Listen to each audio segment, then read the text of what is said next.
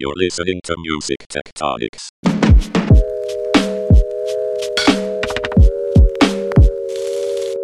Welcome back to Music Tectonics, where we go beneath the surface of music and tech. I'm your host, Dmitry Vitsa. I'm also the founder and CEO of Rock, Paper, Scissors. If you've never listened to us before, you might not know that Music Tectonics is also a conference that we're running in late October online and in person in LA, November 2nd. We'll tell you more about that later in the show. In fact, our guest today has been to the Music Tectonics conference. He's spoken there, and I'm really excited to have the co-founder and CEO of Tribe XR, Tom Impalameni, to the show. How you doing, Tom? I'm great, thanks. Thanks for having me, Dmitry. Yeah, it's great to have you as part of the Music Tectonics community. We could talk about the conference later, but I really want to give a spotlight to what you do with Tribe XR. Why don't we kick it off by you just explaining what it is for anyone who hasn't heard before? Certainly. So, I'm Tom. I'm co-founder and CEO of Tribe XR. Tribe XR is a virtual studio where we allow musicians to practice, play, and perform on simulated equipment using virtual reality. So we've created a room where you have simulated DJ equipment. We started with DJing as our first use case. And you have a one-to-one replica of the industry-leading Pioneer DJ DJM 900 Nexus 2 mixer and CDJ 3000s, and you can take live lessons, recorded lessons from real teachers, and upload your own music, or you can integrate with Beatport and SoundCloud. And once you're feeling comfortable, you can start performing online on platforms like Twitch and YouTube and Facebook.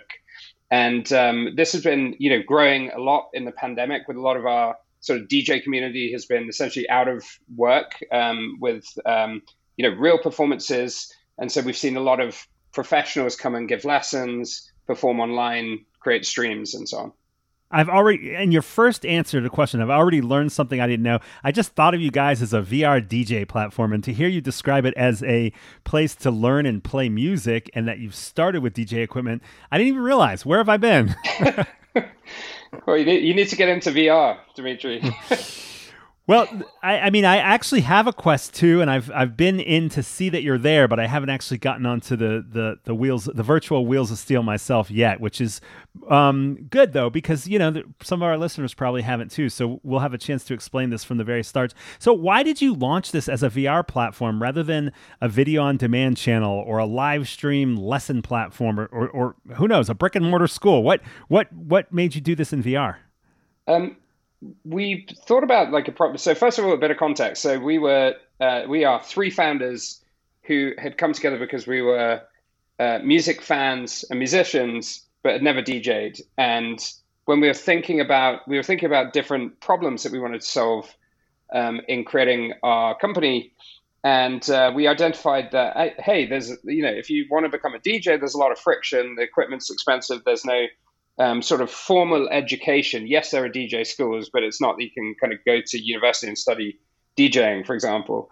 And not only that, but if you wanted to learn, you had to go to a DJ school, pay a lot of money, or find a friend to train you, or go online and sit with YouTube. And all of those are great, but they're imperfect. And what we wanted to solve for was to allow anyone, anywhere, with a VR device to be able to connect in real life in a studio, a virtual studio, with a teacher, with other community members, and learn how to DJ as if they were in person with that teacher, as if they're being shown. And that's, if you think about something like masterclass.com or a lot of the traditional learning platforms online, you have to kind of watch a video, and then if you're DJing, for example, you've got to follow along. You've got to stop the video, rewind, and there's certain sort of things that video will never be able to achieve that we think that VR can really help with and accelerate the learning. So really, Tribe is about learning by doing, learning by watching and following along, and learning using your spatial awareness, as if you're in a studio with a real teacher.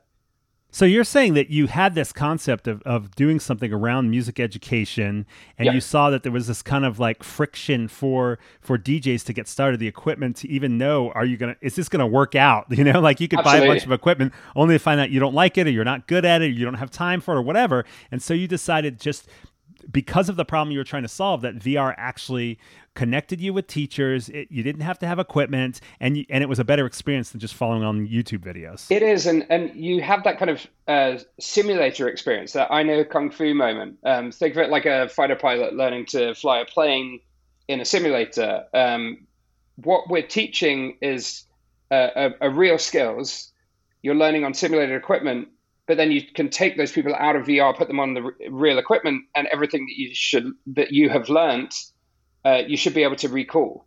And we think that's a real kind of superpower of VR, and it allows people to learn more quickly, and it gives them access to virtual equipment that they may not be able to afford. So, the top end Pioneer equipment you're looking at about $2,000 per CDJ, another $2,000 for the mixer. And many wannabe DJs won't go out and buy that equipment straight away. They'll start with a miniaturized controller. They'll start with, less functions. With Tribe, you can actually access a virtual simulation of that equipment on day one and start learning on, club standard equipment. I just love that it's the functionality of VR that brought you there, as opposed to kind of the cool factor or the future factor or whatever. It's just like, no, this is a better way to learn. But it seems like there's also another benefit of it that we haven't really talked about. You sort of mentioned there's a social component to the experience too. Can you talk a little bit about that?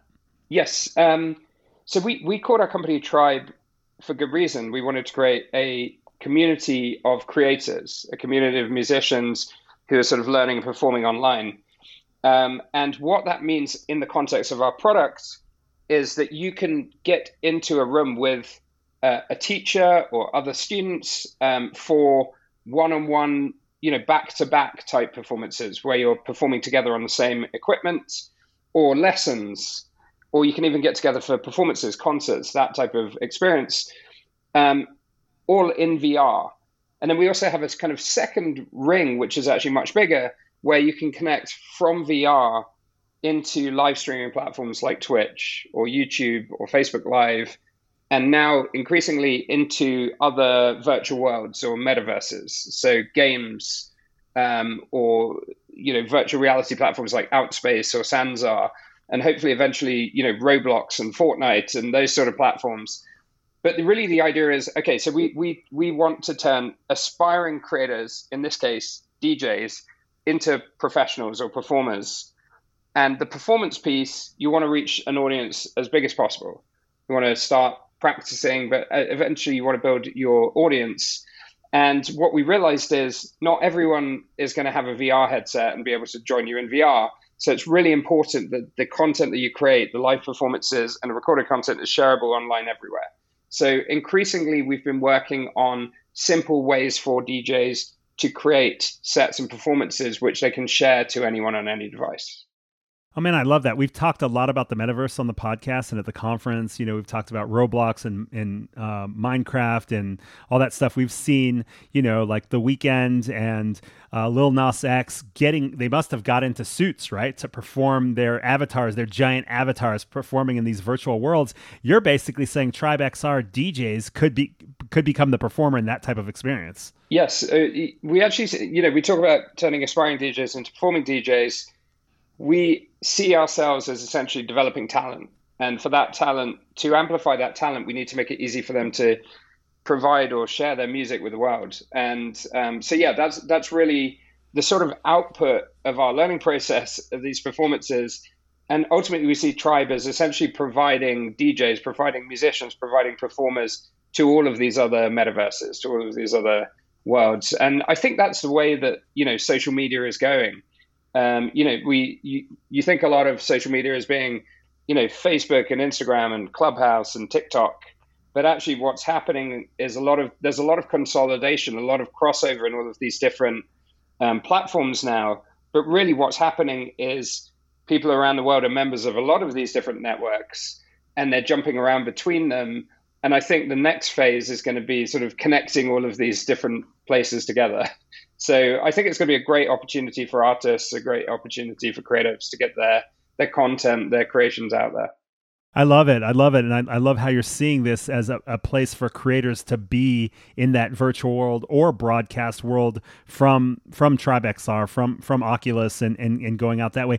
But do you see future growth in the actual VR side of social networks? Do you think that people will be in VR and metaverse experiences that will replace the Facebooks and the Instagrams and the TikToks of the world? I see it more as an evolution. So you touched on the fact that, hey, you started with VR as a means to enable a solution to a problem, which was learning. And we see VR not as the product, as it were, but as a means of delivery, as a means of connecting people. And we see this type of immersive technology as being a natural evolution of social media. So I think you're already starting to see that. It's now, there's an argument that something like Fortnite is as much of a social network as Facebook. And people go there, they hang out for hours, they interact with their friends. So I think the world is going from a sort of 2D social media more to 3D social media, and VR and augmented reality is going to help enable that. What's really interesting is Oculus was an acquisition by Facebook. So a lot of the momentum within the VR market has come from that acquisition in 2014. But Oculus itself is both a hardware and a software play, and Facebook is investing pretty heavily at the moment in a product called Horizons. But there are a lot of other metaverses that are also embracing VR. So, Roblox, you mentioned, they're starting to explore like a VR component to that. So, yeah, I think there's going to be this gradual evolution of social media. I haven't got a crystal ball, so I don't know exactly how it will play out, but certainly what we are seeing in terms of hardware acceleration, in terms of investment, and in terms of directionality of social media is that, immersive social networking is kind of where this is going. And if you think about it in a pandemic context, one of the things I like everyone in the world, has spent probably a lot of time on Zoom over the last year and a half. And Zoom is fantastic. It's easy to connect with all your friends around the world, but it would always be much better to be in a room with them, or to be able to see them properly, to be able to actually collaborate without having to work on multiple screens. I think these are the type of use cases that immersive technology is going to solve. And for artists, the biggest complaint I think we've seen from artists streaming their DJ sets is I haven't got an audience. I'm seeing them on Zoom screens. And so I think for artists, the evolution of this is going to be able to kind of see and interact with your audience. For the audience, it's going to be seeing your artist being able to have, some sort of interaction that goes beyond just chat boxes next to your stream. Love it. Yeah, definitely think that will help this remote experience of interaction if it's more dynamic, which sounds super cool. Look, we have to take a quick break, and when we come back, I want to get a little deeper into the origin story. So let's take that break, and we'll be right back. The annual Music Tectonics Conference is known for bringing together people from across the music tech landscape to share ideas and get business done. In 2021, our unique conference approach invites a global audience to participate in parallel universes in the metaverse, across the planet, and on a carousel by the sea. Mark your calendar for online events October 25th through October 27th, and in-person events outdoors by the sea in Los Angeles on November 2nd. We're maximizing what virtual events do best with 2 unique platforms. In the morning, we'll bring together dynamic and interactive panels of thought leaders plus our world-famous speed networking, so you can share ideas and build relationships frictionlessly across time zones. In the afternoon, we'll add even more serendipity as we invite you to the metaverse. Join us for that feeling of togetherness as you move your avatar through the crowd at a musical instrument demo, drop into the virtual expo hall, or strike up a chance conversation. Don't just talk about innovation in music, experience it at a conference like no other, Music Tectonics. Learn more and get a special early bird ticket price starting June 1st at musictectonics.com. All right, we are back. And as I said, Tom, I wanted to ask you a little bit more about the origin story of TribeXR. You mentioned that there's 3 co-founders, you guys are friends, you're musicians, and you wanted to do something related to teaching people how to play music, make music. Tell me more, like how did you guys meet, and why did you guys go down this path? So we'd all been working in the VR industry on different use cases. So my co-founder Ozan, for example, had worked on a product called High Fidelity, which was Philip Rosedale at Second Life's VR social play. I'd worked on a sports VR product. Hunter had been developing VR games, and but we were all sort of puzzling over different ways that this technology could be used that would solve problems that existed today and could be solved really effectively. Because we wanted to, I think in the early stages of VR there was a lot of hype and there wasn't a lot of substance, and now the market's matured.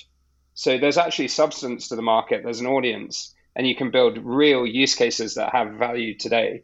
And we were super passionate about music. We knew that we wanted to do something in music technology. None of us had ever built a music tech business, which I think was probably a good thing, because if we knew what the music tech industry had a reputation for, we may not have been so gung ho in terms of building a consumer music tech product, because when you add a music tech product on top of a VR product, you're really screening out a lot of like VC investors and things like that. So, but what I think is fascinating is I think both VR and music technology are undervalued as sectors, because music is one of the food groups of life, along with sports and food and family and so on, friends. And VR is, in my opinion, the next kind of computing platform. So, we've always been bullish on this as a huge opportunity, and we still are, and we're starting to see it bear fruit. But yeah, in terms of the context on the founders, my background prior to Tribe was I co-founded a company called Super Awesome, which was acquired by Epic Games last year, the creators of Fortnite. Super Awesome made the internet safer for kids, and it's now a fully owned subsidiary of Epic. Before that, I built a number of different startups. My co-founder Ozan was ex-Pixar, worked on Academy Award-winning movies, and Hunter, as I mentioned, built his own game studio. We all had experience building multiple startups. We've had several exits, but we all have social as a key part of our sort of backgrounds and interests. And so we'd always wanted to build a consumer social platform at scale, because I think that's where you really have impact.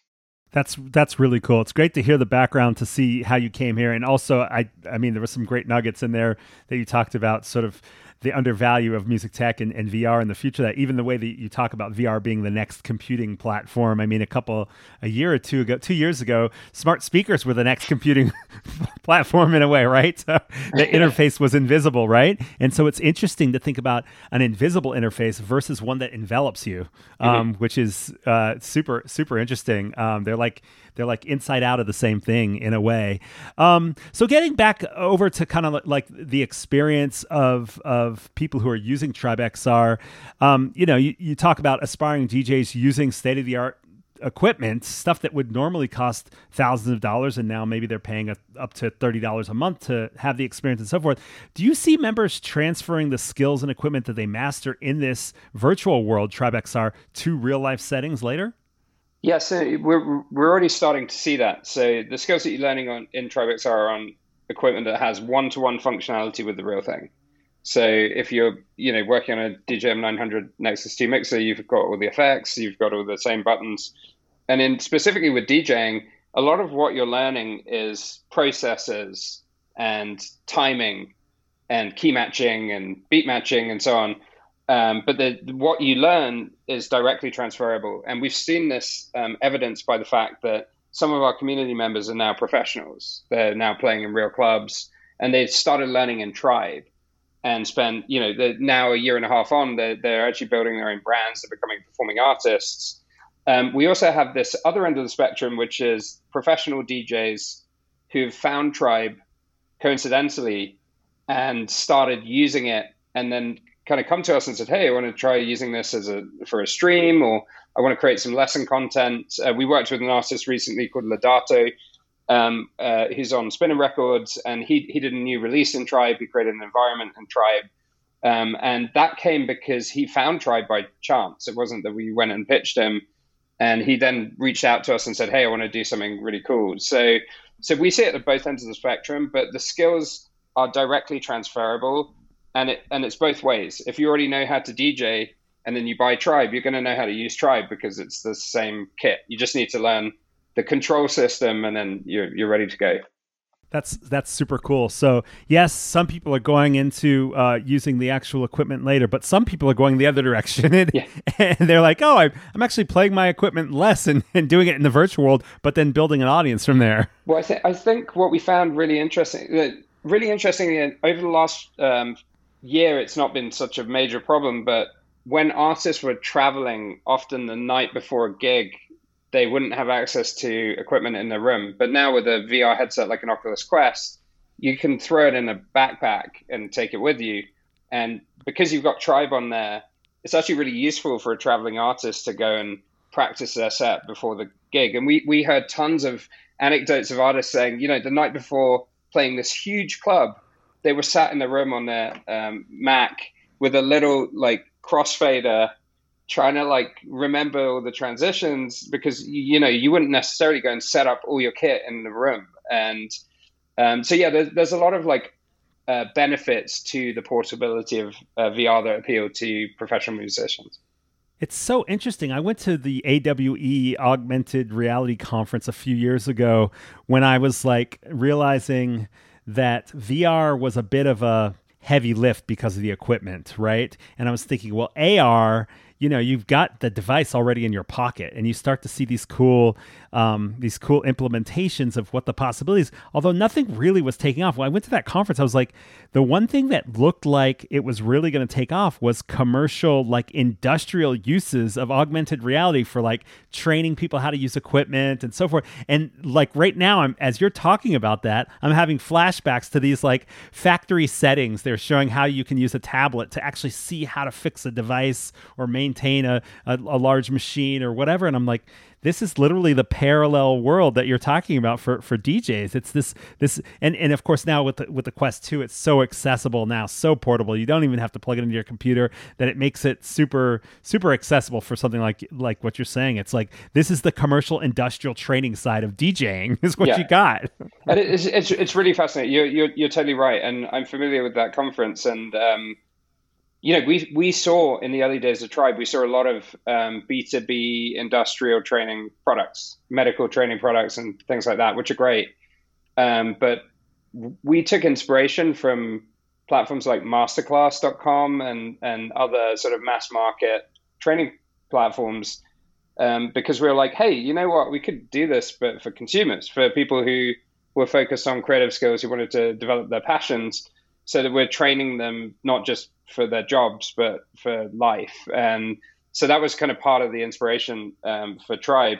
But what's really fascinating is as we developed this as a consumer platform, but then we actually built a relationship with Pioneer DJ because they were kind of interested in what we're doing. And we now have a global partnership with them and their official equipment and Tribe. And we've spoken with them a little bit about hey, you know what, you could use this in the production process for your new decks. You could have user feedback on, hey, I want the button here, and then you don't have to build physical prototypes. Or they could use it for training their resellers. So a company like Pioneer DJ, they often sell through companies like Guitar Center or Sweetwater, and every time they launch a new product, they have to send people in and train the salespeople. So there's definitely some benefits in a sort of industrial training and production in those sides of the industry. And it may be that in some ways Tribe is used in that way as well, but that's not what we intended it for. We intended just to make more DJs. So cool. Interesting. And would you say that there are career opportunities for VR DJs? I mean, if you've learned in VR, can you actually monetize or play shows that feel like a commercial show would? Yeah, so we actually have some DJs who are already doing that. So they're actually performing online in different events, different clubs. They're getting paid for it, using Tribe and actually streaming their Tribe sets into these other worlds. So there's that aspect, the performance side. And then we've had a couple of DJs perform in VR in real clubs, which is often more of a curiosity. People think they can't quite get their heads around it. And so that's quite a spectacle when people are watching a VR DJ with a screen behind them playing in a real club. But in the So main, in that case, the DJ is actually there in the club with their mask, headset on, so you can see them. yeah, But then you can see the virtual world behind them. exactly. And that's been more as a curiosity for attendees than it has for the DJ, because in my personal opinion, it's always better to see the crowd than not. But a lot of clubs want to showcase new equipment, new technology, and so we've had a few examples of that. And then there are a lot of DJs now who are starting to use Tribe to give lessons and masterclasses almost without our help. It's happening all the time, and we've used Tribe in a training context with some national vocational training schools and music schools. So, for example, TAFE in New South Wales, we had a partnership with them, and we trained some of their students, and so we had teachers there who are making an income training their students. So there are a multitude of different ways, but so we think it's just scratching the surface. Certainly during the pandemic, it was a very useful sort of ancillary income for DJs some of whom had just lost all of their gigs for the year. Yeah, that makes sense.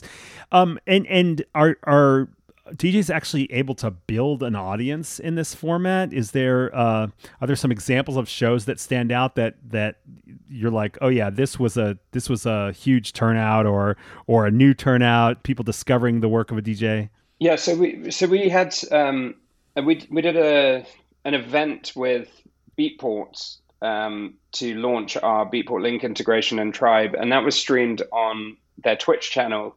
And I think over the course of 9 hours, we had maybe 300, 500,000 people tune in. So concurrent viewers got up to maybe 13, 14,000, which is a huge number. That's like a festival stage. And I mean, the DJs who are performing were just stoked by this because they probably never played to such a huge crowd. We've done similar events with a company called 5DX in London, and with Dash Radio in LA for their Snowsgiving event, where we had DJ Ski perform straight after Cascade, I think, in VR, and he had just thousands of people concurrently, watching. And what's really interesting is there's a two-way interaction that happens. So if you're watching on a platform like Twitch, you can send a message, and the performer in VR sees it, so they can see the message, react to it. You can also put requests up. You can influence the videos that are behind the DJ, so you can put GIFs from Giphy up behind them. So there's all these kind of different ways that the audience is interacting, and it gives them a sense of agency, which, certainly during the pandemic, during these streams, having that sense of agency is kind of really important for the audience. This is super interesting. I'm having a blast talking about this. We have to take one more quick break, and when we get back, we'll talk a little bit more about how people are building their fan base with Tribe XR. And you mentioned the pandemic too, so we'll get into a little bit about what it's been like during this period. We'll be right back. What's up, beautiful listeners? I've got a question for you. What do you want to hear next? Let me know at pages.musictectonics.com/feedback.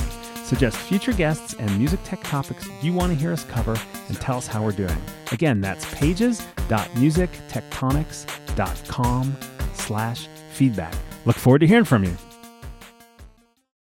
Okay, we're back. And Tom, we were just talking about before the break about kind of what some of the audience interaction is. If you're an aspiring DJ in Tribe XR, does the platform itself have the opportunity for people to build a fan base, even if you're just getting started?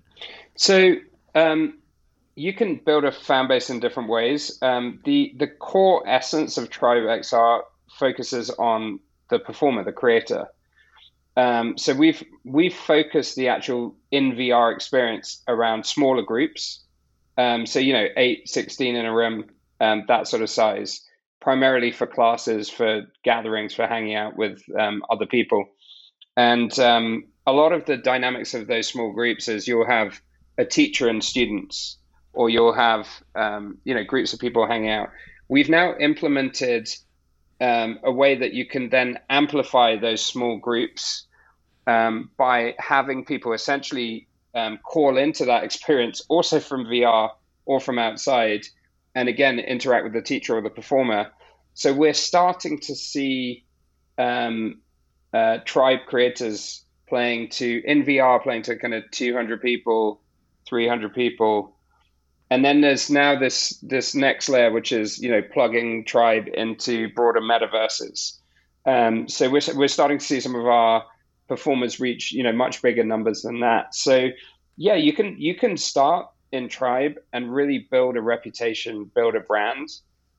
We also have a Discord community where a lot of our community hangs out and interacts. That's quite common with VR products, with gaming communities.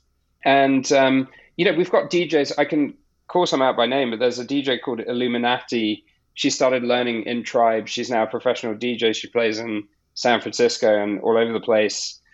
But really, she's built her brand online, and she's gaining a very good reputation. She's a brilliant DJ. She's also a creative, so she's fantastic with visuals.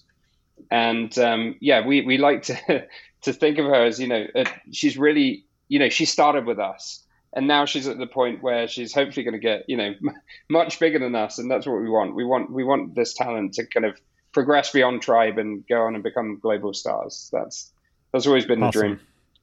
Yeah, that must be thrilling to actually have that level of development get through to the point where people are playing real crowds and building their career elsewhere as well. So congrats on that. You mentioned, this being a bit of an outlet for DJs and creators during the pandemic. What has it been like in terms of traction during the pandemic? We've had, on the podcast, we've talked to a lot of live streaming platforms and to remote collaboration platforms and music education platforms as well. And it's kind of a lot of those platforms kind of blew up in a good way during the pandemic, where there was a lot of traction. Is that what you've seen with Tribe XR? What have you seen go on in the last year? Absolutely. We saw a lot of growth. So, to give you hard numbers, I think our Q1 2021 numbers were up about 4.5x year on year versus 2020. So pretty significant growth. And the impact of those users has amplified as well. So actually, we're finding now that our brand is much better known within the industry, that, a lot of artists come to us and want to work with us. And, it's partly that DJs didn't have gigs to go to or to perform at, so they were looking for other outlets. It's partly because I think music is a kind of healing has healing properties during a horrible experience like a pandemic. So being able to hang out with other musicians and just share music and share tips is therapeutic. So that really helps. And then, there's been other stuff. So we've been, building our partnerships, rolling out new features and so on. And then there's been an overall market growth in VR. So there's a lot of different aspects. But we're certainly a lot stronger now than we were a year ago. But we don't think that, we're coming to the end of the pandemic, thank God, and we don't think that now it's going to kind of go down.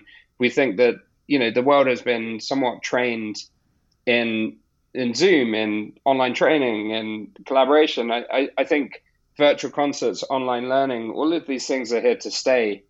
And I expect them to grow kind of alongside the reopening of physical events. Yeah, it's crazy how there's certain aspects like the live industry that took such a big hit, and there's certainly some agencies and businesses and venues that have really struggled. Some, probably aren't making it through, but then there's this sense that there's some things that did happen where technology got fast forwarded by a few years, and it's going to lead to a whole new kind of renaissance and growth and creativity and creating music and building audiences and so forth. So, let's hope it happens ASAP, Well, you've probably seen it with Music Tectonics. Nothing will replace meeting up in person, but if you can't make it, it's better to be able to attend remotely. So the fact that you're doing both, it's why not? Why not give everyone that option? It's true. It's been so interesting because though I'm not in the live music industry as a business, I'm not producing shows, promoting, or I'm not an agent or anything like that. Running a live event like a conference, I have had to go through some of the same kinds of challenges and alternatives and so forth through the process. And it's interesting. What we learned from the pandemic was that there is a better way to do remote online events than what people, like everyone thought of the boring webinar, the sales pitch, and that's pretty much all there is. But we've ended up finding technology for speed networking that's way more efficient than in-person networking. And we have people raving and businesses like getting so much more business done in our online version than they ever could have done in real life, because in real life, there's a lot of distraction and you can't actually find who you're looking for as easily. And we've like almost like made serendipity more efficient in some of the online stuff, which is cool. Now it doesn't feel the same, right? So we're really excited this year so that we're going to do both, right? And the other thing the online thing allows for is people all over the world to connect. I mean, it's really expensive to travel abroad for a conference. And so we're getting participants from parts of the world that we never could have gotten before too. And hopefully eventually they'll come up with, successful enough businesses to fund them coming to real person events as well. But I'm really glad you pointed that out, because it has been such an amazing learning experience. And there really are advantages of some of the online stuff that you could lean into. And so I'm sure you've seen that with TribeXR. Absolutely. And I think what I'm most excited by is it's really accelerated innovation and awareness and adoption of these technologies. But, the pandemic has only been, it's been almost 15 months now. But, we're only 15 months is nothing in terms of innovation. I think a lot of these technologies are just going to keep evolving, keep improving over time. So, and I think that's where I see VR and AR fitting into this. It's going to be like, hey, once these headsets are better, lighter, faster, cheaper, it's going to be great. Like, not only will you just be on screen with someone, but you can like meet them as if they were there in your room, or collaborate with them and make music or whatever you want to do. So I think there's a lot of innovation to come. Awesome. I want to get into some other things that you're keeping an eye on before we wrap up. But before we do that, I want to ask you, what's next for TribeXR? So we have a pretty aggressive product schedule. So we're bringing new tools into TribeXR. So, for example, we're bringing out vinyl decks to go alongside the CDJs. So a musician, a DJ will be able to configure their studio how they want. We're making better ways to kind of integrate with different social platforms. We're actually we've been working on the problem of, hey, how do we really amplify these performances, these lessons? How do we get thousands of people connecting simultaneously? And what are the considerations around that? What do people have to raise their hands, or how do they interact? So we've been thinking a lot about those type of problems. And we're starting to experiment a little bit beyond DJing in creating samplers and allowing live music production within those performances, so that people can start making, loops and beats and so on. And really, from our perspective, it's about giving our creator community the tools and the ways to amplify their creations, and then letting them go and do with that what they want. So those are really the main focuses over the next kind of 6 months. That's cool. So it sounds like some optimization on the creativity side, and then some amplification on sort of more engagement. Absolutely. And just continuing to build the community, building relationships with artists, working more closely with our various partners. Love it. It sounds great. Can't wait to dive in myself and see more about what you're doing. So I love asking folks like you, who are kind of in a very specific seat of our music tech and innovation space, what other trends or companies are you keeping an eye for, say, in 2021 or leading into the future? What's kind of floating your boat beyond what's immediately in front of you? Obviously, you got to run your company and build from there. But are there other trends, things that are emerging, or even companies that you want to shout out? We see a ton of really amazing, innovative companies. So I'll try to keep this short. I think it's going to be fascinating seeing how the transition from pandemic to post-pandemic happens, and the companies that kind of straddle that. So, some of the best products for online networking and events like Hopin and companies like that, it's going to be really interesting to see how they then broaden and appeal beyond the pandemic. For me personally, my biggest fascination is in these massive metaverses, these worlds like, Fortnite and Roblox. And my personal passion would be to be able to provide a lot of those different platforms with like Tribe DJs, Tribe Lessons, and so on. So we've been exploring that a little bit, but those type of companies are just fascinating. So always keeping an eye on, emergent metaverses. I think within VR, seeing how Facebook's Horizons product plays out is going to be really fascinating. And we are always personally fascinated in some of the new hardware technologies in the space. So I know Snap has just produced a new pair of Snap spectacles, which are sort of AR capable. And there's a lot of work coming from Apple and from Oculus and different headset manufacturers that are going to kind of accelerate the industry. So we're always keeping an eye on them.